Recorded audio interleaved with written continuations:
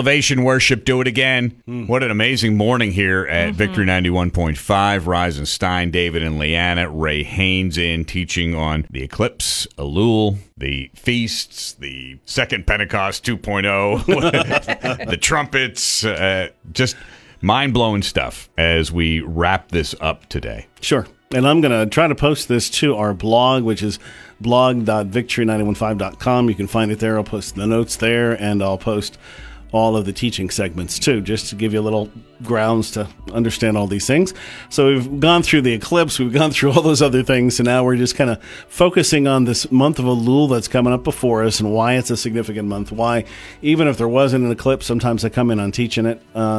It's a really special time because it's important to note that every Hebrew year ends and begins the same way, with a transition from the month of Elul to Tishri. All right, this includes a 40-day period of returning to God and agreeing with His word and commands.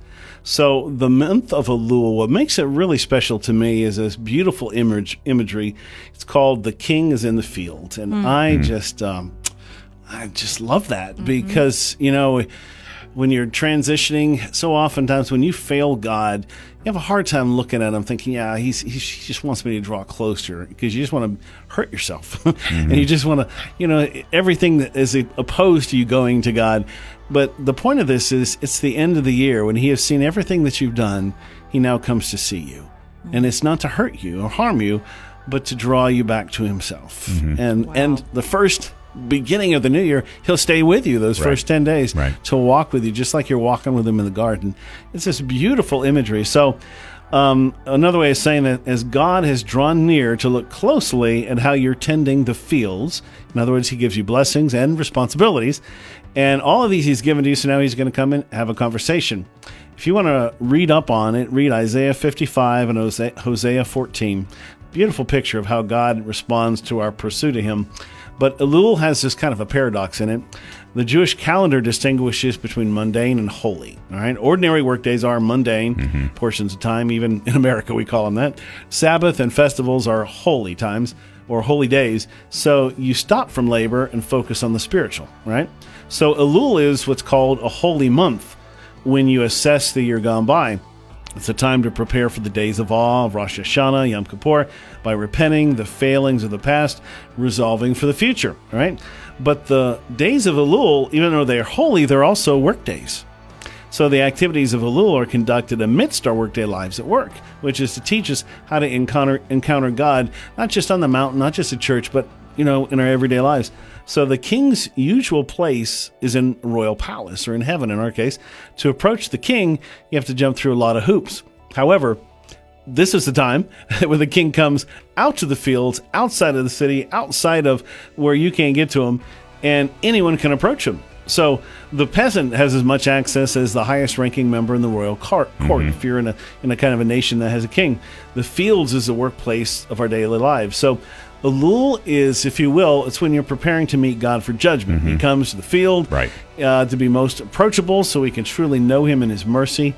The activities required to build the tabernacle in the Bible were the same activities forbidden on the Sabbath. All right? So we're called to rest when we're with Him. Our obedience and our rest are His dwelling place. It's that combination of things. So Sabbaths, holy times, are compared to a lookout tower where we rise high above our labor to see the purpose of the work from a higher perspective. Only exception to that is the month of Elul, when the king's in the field. No one labors for the sake of labor. The king is the reason for the labor, and that's when you discover that. You start to kind of figure out why you're doing what you're doing. So our question for you today is, when you see the king in the field, do you keep working? All right, do we behave it as just any other day? Of course not.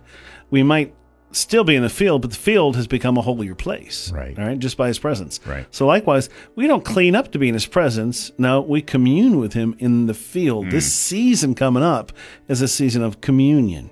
It's a time to be nurtured, to allow Him to fix what has been broken, to nurture us back into a place of health and prosperity. I challenge you, even consider taking communion every day. Wow. Just start your day with communion.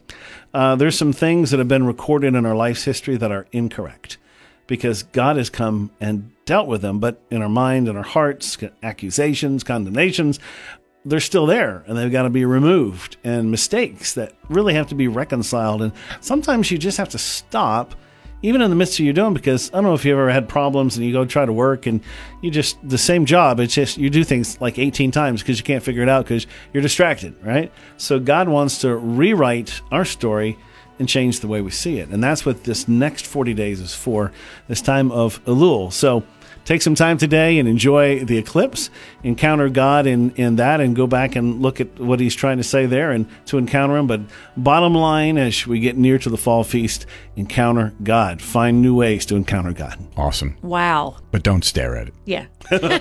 Him you can stare at. Don't stare at the eclipse, though. Well done. Thank you so much. much. That was really cool.